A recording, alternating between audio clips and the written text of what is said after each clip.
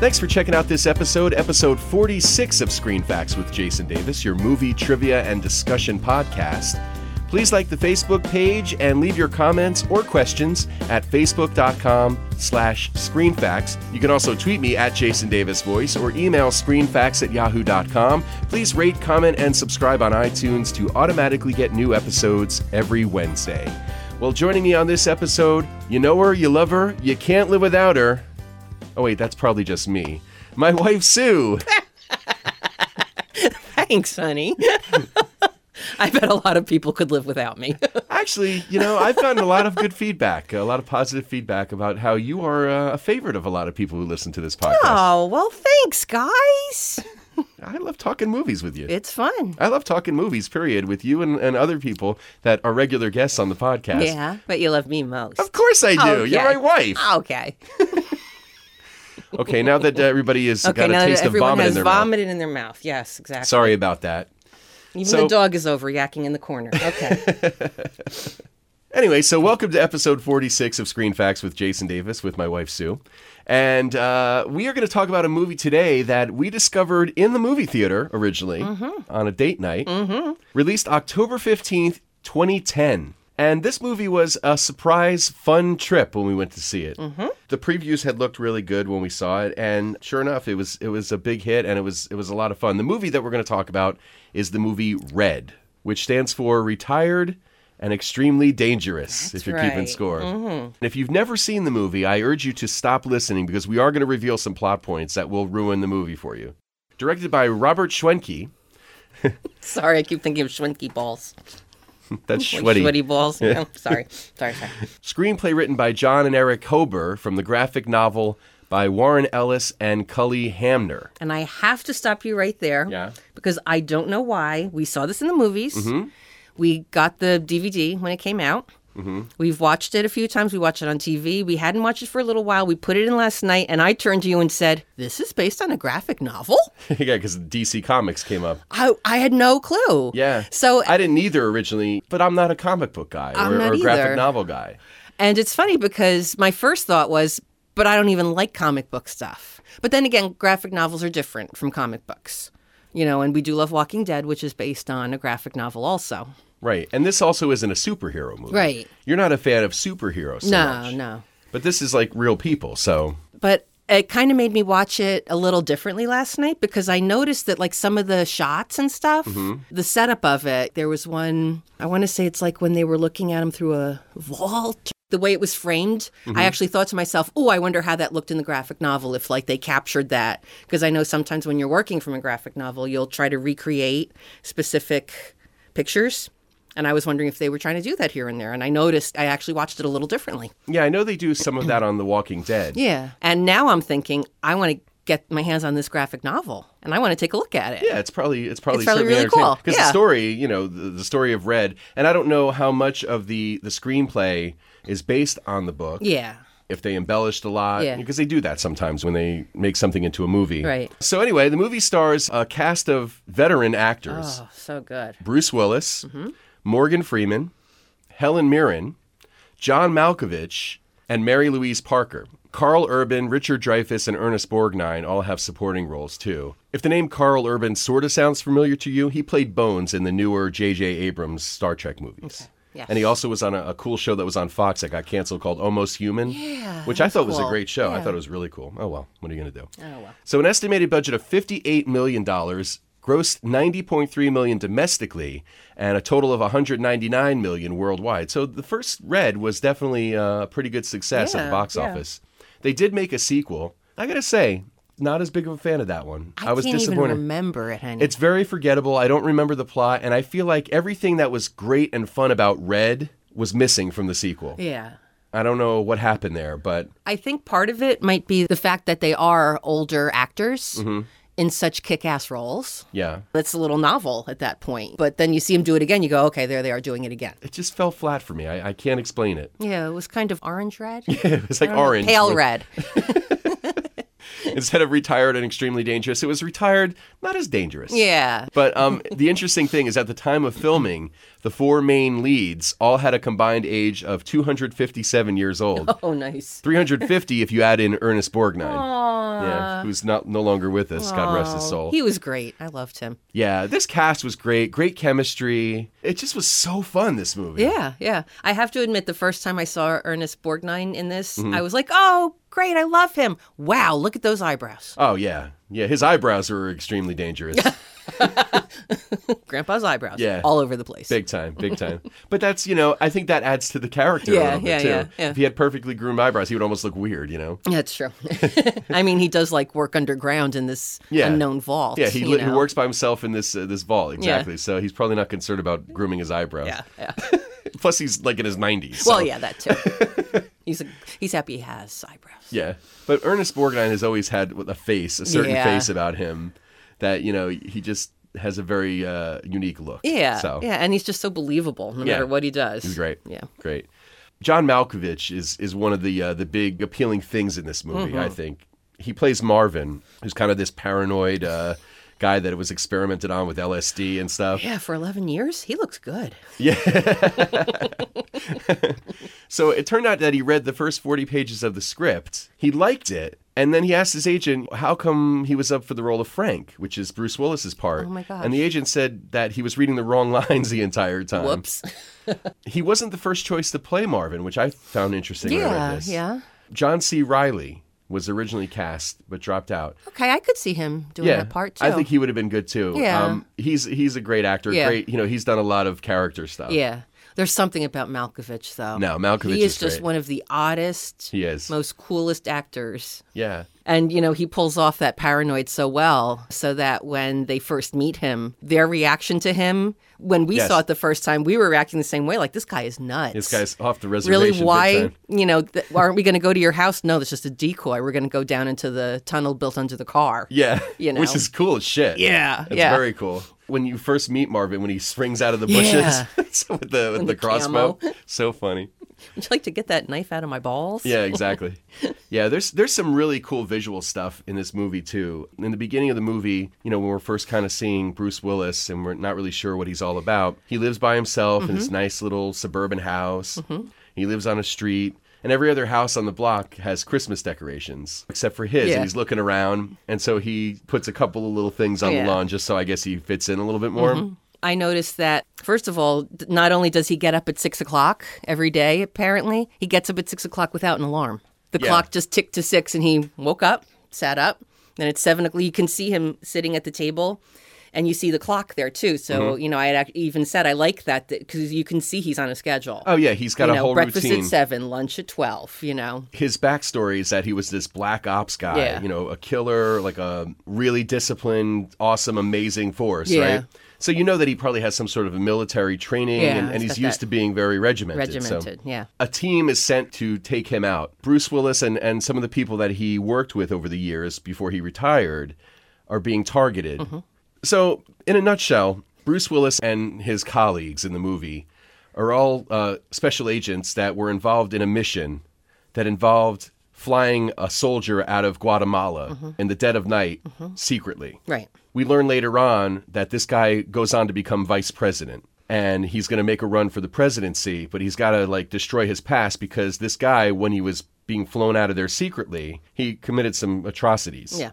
He killed a whole village of people for no reason, and so they tried to cover it all up. And now he's got to get rid of all the people that are aware of this. Right. So he has a bad guy that's going to hire a bunch of people to kill these agents. Yeah. This team of mercenaries goes to Bruce Willis's house in the beginning to kill him, and it's like a team of 6 or 7 guys that are obviously no slouches themselves, and he just takes them out systematically. Yeah. It's amazing. Like chop to the throat. You He grabs the needle from one of them and injects him instead. Yeah, exactly. He doesn't look like Superman. He's not the big muscular no. dude like Yeah. Schwarzenegger. But for whatever reason, he's so good at playing the guy that can just kick ass.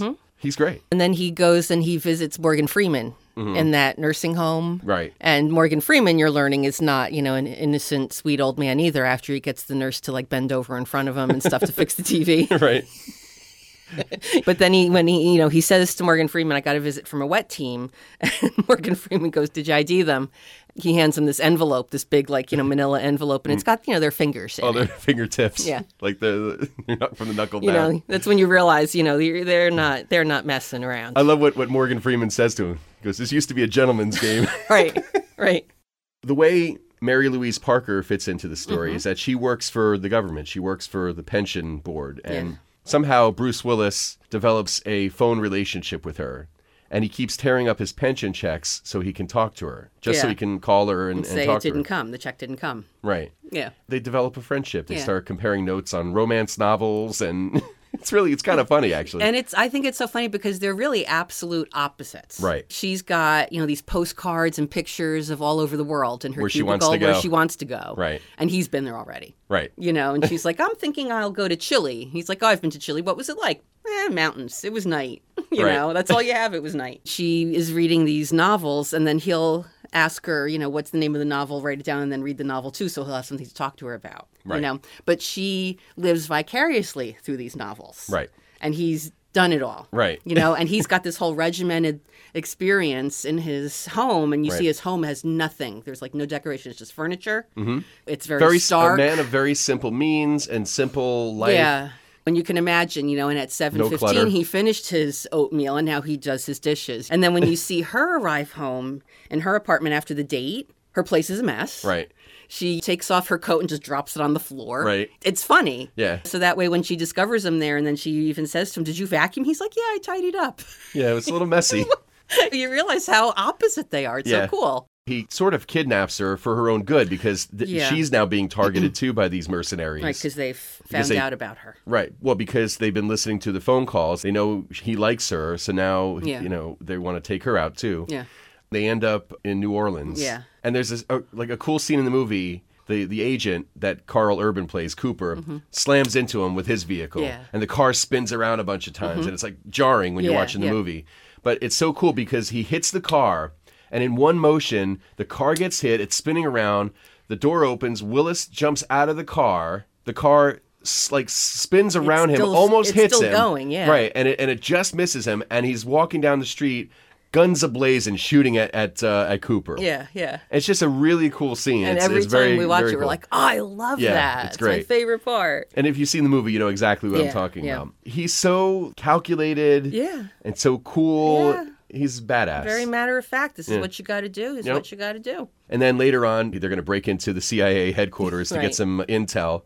And in the midst of all that, he has this great fight scene with Carl Urban's character, with Cooper. Yeah, in his office, right? Yeah, so it's like the young guy and the old guy fighting it out. Oh, and the music comes on. I'm back in the saddle again. Yeah, Aerosmith's Back in the Saddle. Great use of Back in the Saddle. Yeah, so good. Cooper sees him, and his first reaction is to throw his coffee mug at him. Yeah. They start beating the shit out of each other. They're throwing each other. He Drop throws a file cabinet on each other. Yeah, he throws Cooper into the flat screen TV, and they're beating the crap out of each other. And he goes, "You were trained by Sikorsky or something like that." Yeah, yeah. He goes, "Yeah." While he has him in an arm bar. Yeah. He goes, "I trained Sikorsky," and then he pops his shoulder out of the socket, dislocates his shoulder. Yep. And it's an amazing fight scene. Yeah. But then as Moses is running out of the office, Cooper shoots him, and then he comes back for her. She's in a cafeteria waiting for him. And she's got the magazine upside down. Yeah, she's just kind of trying to look inconspicuous, right? And then he comes in, and you can see he's gotten his ass kicked a little bit, and he's bleeding. And she's like, "Oh my God!" And he's like, "We should go." Oh man, so cool. So they got to figure out a way to get the bullet out of Moses. Right. So they go to visit the Eagle's Nest. Yes. Which is Helen Mirren. Helen Mirren, yeah, Victoria. Who is sexy and badass and just amazing. She's so cool. Yeah, very cool. Very cool. They had considered Meryl Streep for that role, too. Okay. Because Meryl Streep can do anything. Right. So sure, why not? That would have been a very big departure from most of what Meryl Streep has done, that's though. I don't true. think she's ever played an action hero. Yeah, I don't think so. Right? It would have been very cool, actually, to see her. But Helen Mirren is amazing. Yeah, she rocked it. Yeah, and she had to learn...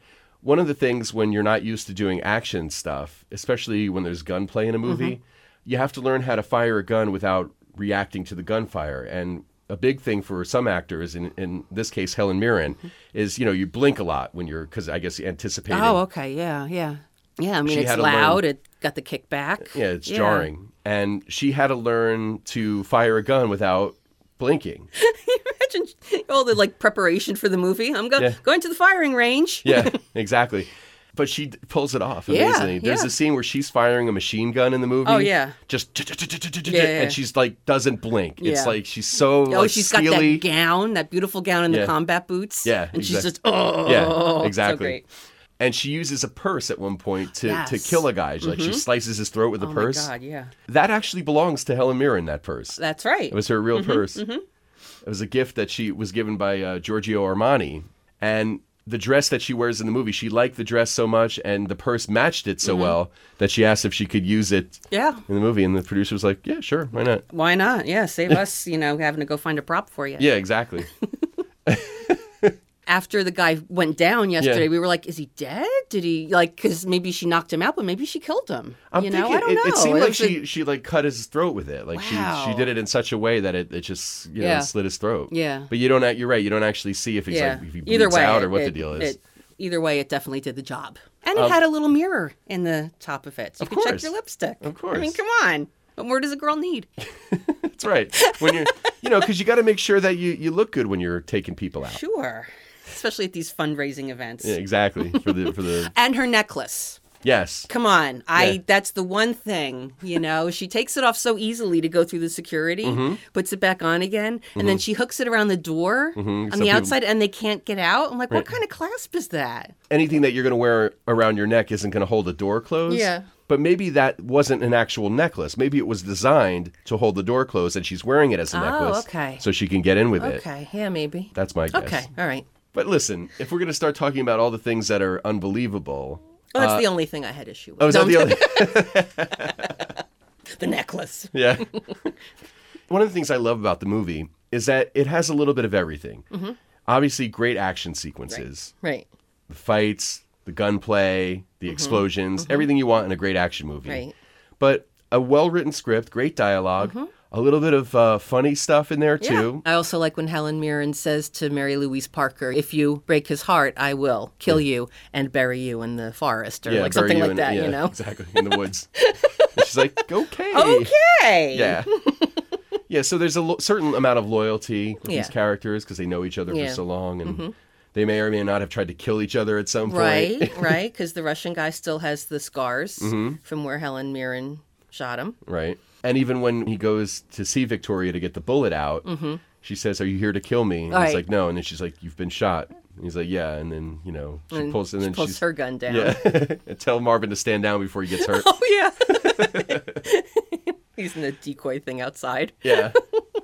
So, there's just a lot of really cool interaction between the characters in this movie, not to mention a great story. And I like the whole thing of the young hotshot agent played by Carl Urban as Cooper. Yeah. Kind of trying to make a name for himself. He's real ambitious. And then it's like this young hotshot against these old pros that have been around the world more than once, And in the beginning, he doesn't even really know what he's up against. Exactly. I mean, you can see what he's doing. Right. When he's planting evidence. Right. He's talking to his wife on the phone going, okay, 2% milk, I'll pick it up on the way home. Right before he hangs the guy. Killed. Yeah. And then I think, is it after his first experience with Frank that he says to Cynthia, he's Black Ops? What you didn't tell me that, Yeah, the woman that works for the CIA that's a dirty agent that is probably taking a payoff to protect the vice president. She puts Cooper on Moses's trail to take him out. But she does not tell him everything. Yeah, she says this is strictly off the books. Yeah. But she says that he was just kind of like a desk jockey in the CIA. Yeah. And then he gets there and he's like super agent. Yeah. And then Richard Dreyfuss is so good. He's so good. I love him in these kind of parts now. I think there's something about Dreyfuss where you look at him and he seems kind of smarmy, Yeah. Something about him. Yeah, he does it so well. Recently, he played Bernie Madoff on TV. Oh, that's right. Which we didn't see that. I read, reviews for the show itself weren't great, but I'm sure he was very convincing as this guy that scammed all these people out of billions of dollars. But there's a couple of other cool little screen facts. Frank Moses' birth date in the dossier is revealed as March 19th, 1955, which, by the way, is Bruce Willis's real birth date. Well, happy birthday, Bruce Willis. That's coming up. Yeah, coming up real soon. One of the scenes in the movie is when they want to confront Richard Dreyfuss's character. So Morgan Freeman poses as a fake African dictator. So they pull up in this limousine. It's a Mercedes 600 Pullman limousine. Turns out that make and model has been a favorite of a lot of developing world / communist regime dictators. Ooh, hyphenates. Yeah, Fidel Castro, man. Leonid Brezhnev, Sheesh. Kim Jong-il, Oh, Idi boy. Amin, Ferdinand Marcos. They all favored that particular make and model. Boy. So I mean, that's probably one of those things in terms of doing research for the movie where they try to make him look really, legit as the dictator. Yeah. I never thought of that as a dictator mobile. Who knew? Who knew? Who knew? Brian Cox and Helen Mirren play a Russian spy and a British spy, respectively. Right. But in real life, Brian Cox is British. Oh, okay. And Mirren, although she was born in England, she has Russian ancestry. Oh, okay. So, and also Carl Urban, who plays Cooper, he's from New Zealand. Oh, okay. So it's always cool when you see actors from different parts of the world that probably speak with a different kind of an accent completely, and then the accent is gone. Gone, completely. yeah. Or they play with a different accent. Yeah. Cool thing about Brian Cox too, he plays the Russian in this movie. Right. But then you and I talked about the my campaign. Gosh. Yeah, because he plays the a while dad. back. Zach Yeah. Galifianakis' dad, and he's got that kind of Southern. That, He's a Southerner. Yeah, and it's also like that rich Southern. Yeah, when he's totally racist and Yeah, stuff. yeah. Yeah, so it's kind of interesting to see. And he's a character actor we've seen in other things too, I think. And then you find out he's British, and you think, I wonder what he really sounds like. Yeah, I've never seen an interview with him, so. Yeah. So Helen Mirren actually signed on to play Victoria, largely to work with Bruce Willis, too. Interesting. Yeah. It's funny, Bruce Willis, you don't necessarily think of him as an actor's actor. Yeah, Or a guy that you, yeah. and I don't mean that disrespectfully. I mean, I love a lot of movies that Yeah. he's done, certainly. Helen Mirren probably comes from like a Shakespeare background. I mean, Yeah. she's done Academy Award kind of stuff. She's big time. Yeah. Yeah, and you wouldn't think she's got a dream list of actors to work with. You wouldn't think Bruce Willis is, Yeah. anywhere near the top of the list, but there you have it. But he is. Yeah.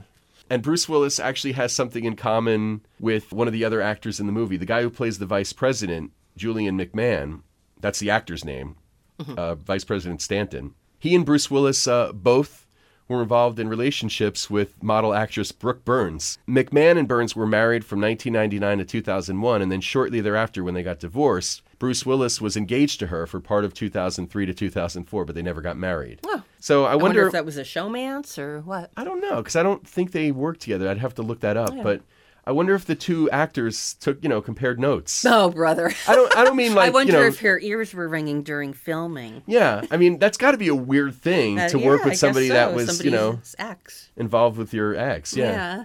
It's kind of interesting. Yeah. Because they have some pretty cool scenes together, too, Willis and McMahon, as Moses and Vice President Stanton. So Yeah. you wonder if there's like a little bit of channeling going on there. I wonder. I don't have a ton of things in terms of trivia bits about the movie, but it's a fun movie. It sure is. It sure is. And I love the fact that although Marvin is so paranoid, he's got full reason to be. Well, sure. I mean, the government gave him LSD for 11 years to experiment, and he's a little whacked out. Yeah, and he even says to Mary Louise Parker, well, you know what's wrong with the government? And she goes, they're all trying to kill us. He's like, yes!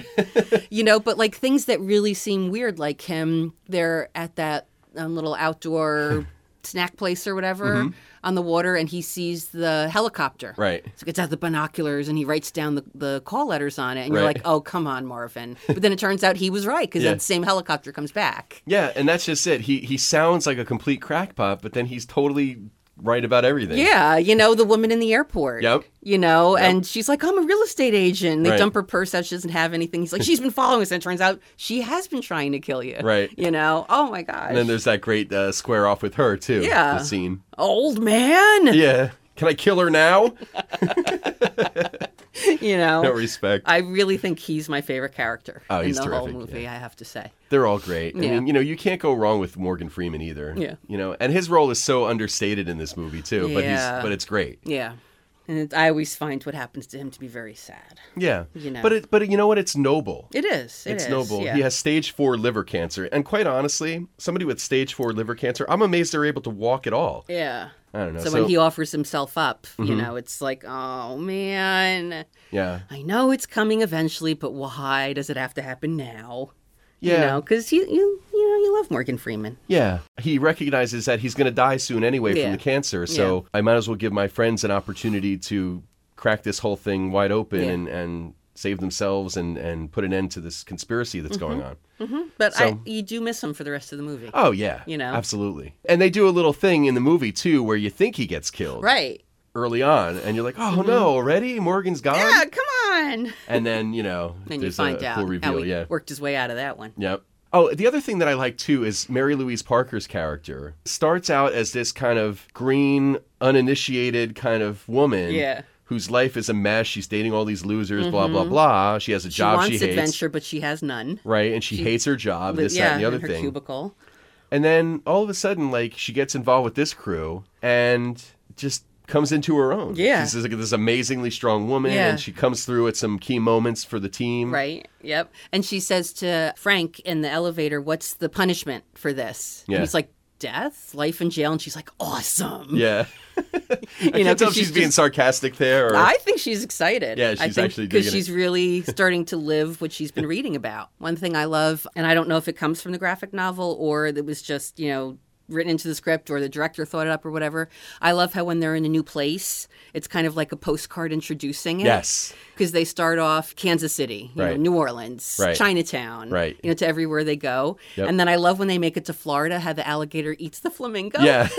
It's like the animation comes to life. Yeah. It's so cool. Yeah. Very cool stuff. Yeah. And it reminds you of the postcards that she has in her little cubicle. Her character in the movie, too, it's kind of a boring job. I mean, she's on the phone all day listening to people's problems. Mm-hmm. She has a supervisor looking over her shoulder that's kind of like, you're spending too much time with that person. Right. Move on. You got other people to help. Yeah. And they portray that a lot in movies, let's face it, where, there's an overbearing boss and it's a thankless job and that sort of thing. So it's not unusual to find cubicles covered with items of things that you'd rather be doing. Yeah. Especially if you don't, like, in her situation, she doesn't even have a window she can look out of. So she's created for herself a little... Right. A window to the world, yeah. sort of. Yeah. Anything else? Red, check it out. Honey, thanks for joining me for another episode. Thanks for having me back. Always. And thank you for listening. There's a couple of ways you can check us out online. I mentioned earlier we are on Facebook, facebook.com/ScreenFacts. Again, if you want to get involved in the conversation, you can leave comments there. You can also tweet me at Jason Davis Voice. Email screenfacts@yahoo.com. You can also stream us on wickedradionetwork.com. Thanks to them. And thanks to our announcer, Kim. You can hear more from Kim at kymsvoice.com. Screen Facts with Jason Davis is a production of Jason Davis VoiceOver. Visit jasondavisvoice.com if you need a voice for a commercial, narration, promo, internet video, e-learning or training program, and more. Click on the podcast page to get information about where you can download and listen to past episodes. Listen again next Wednesday for a new episode of Screen Facts with Jason Davis.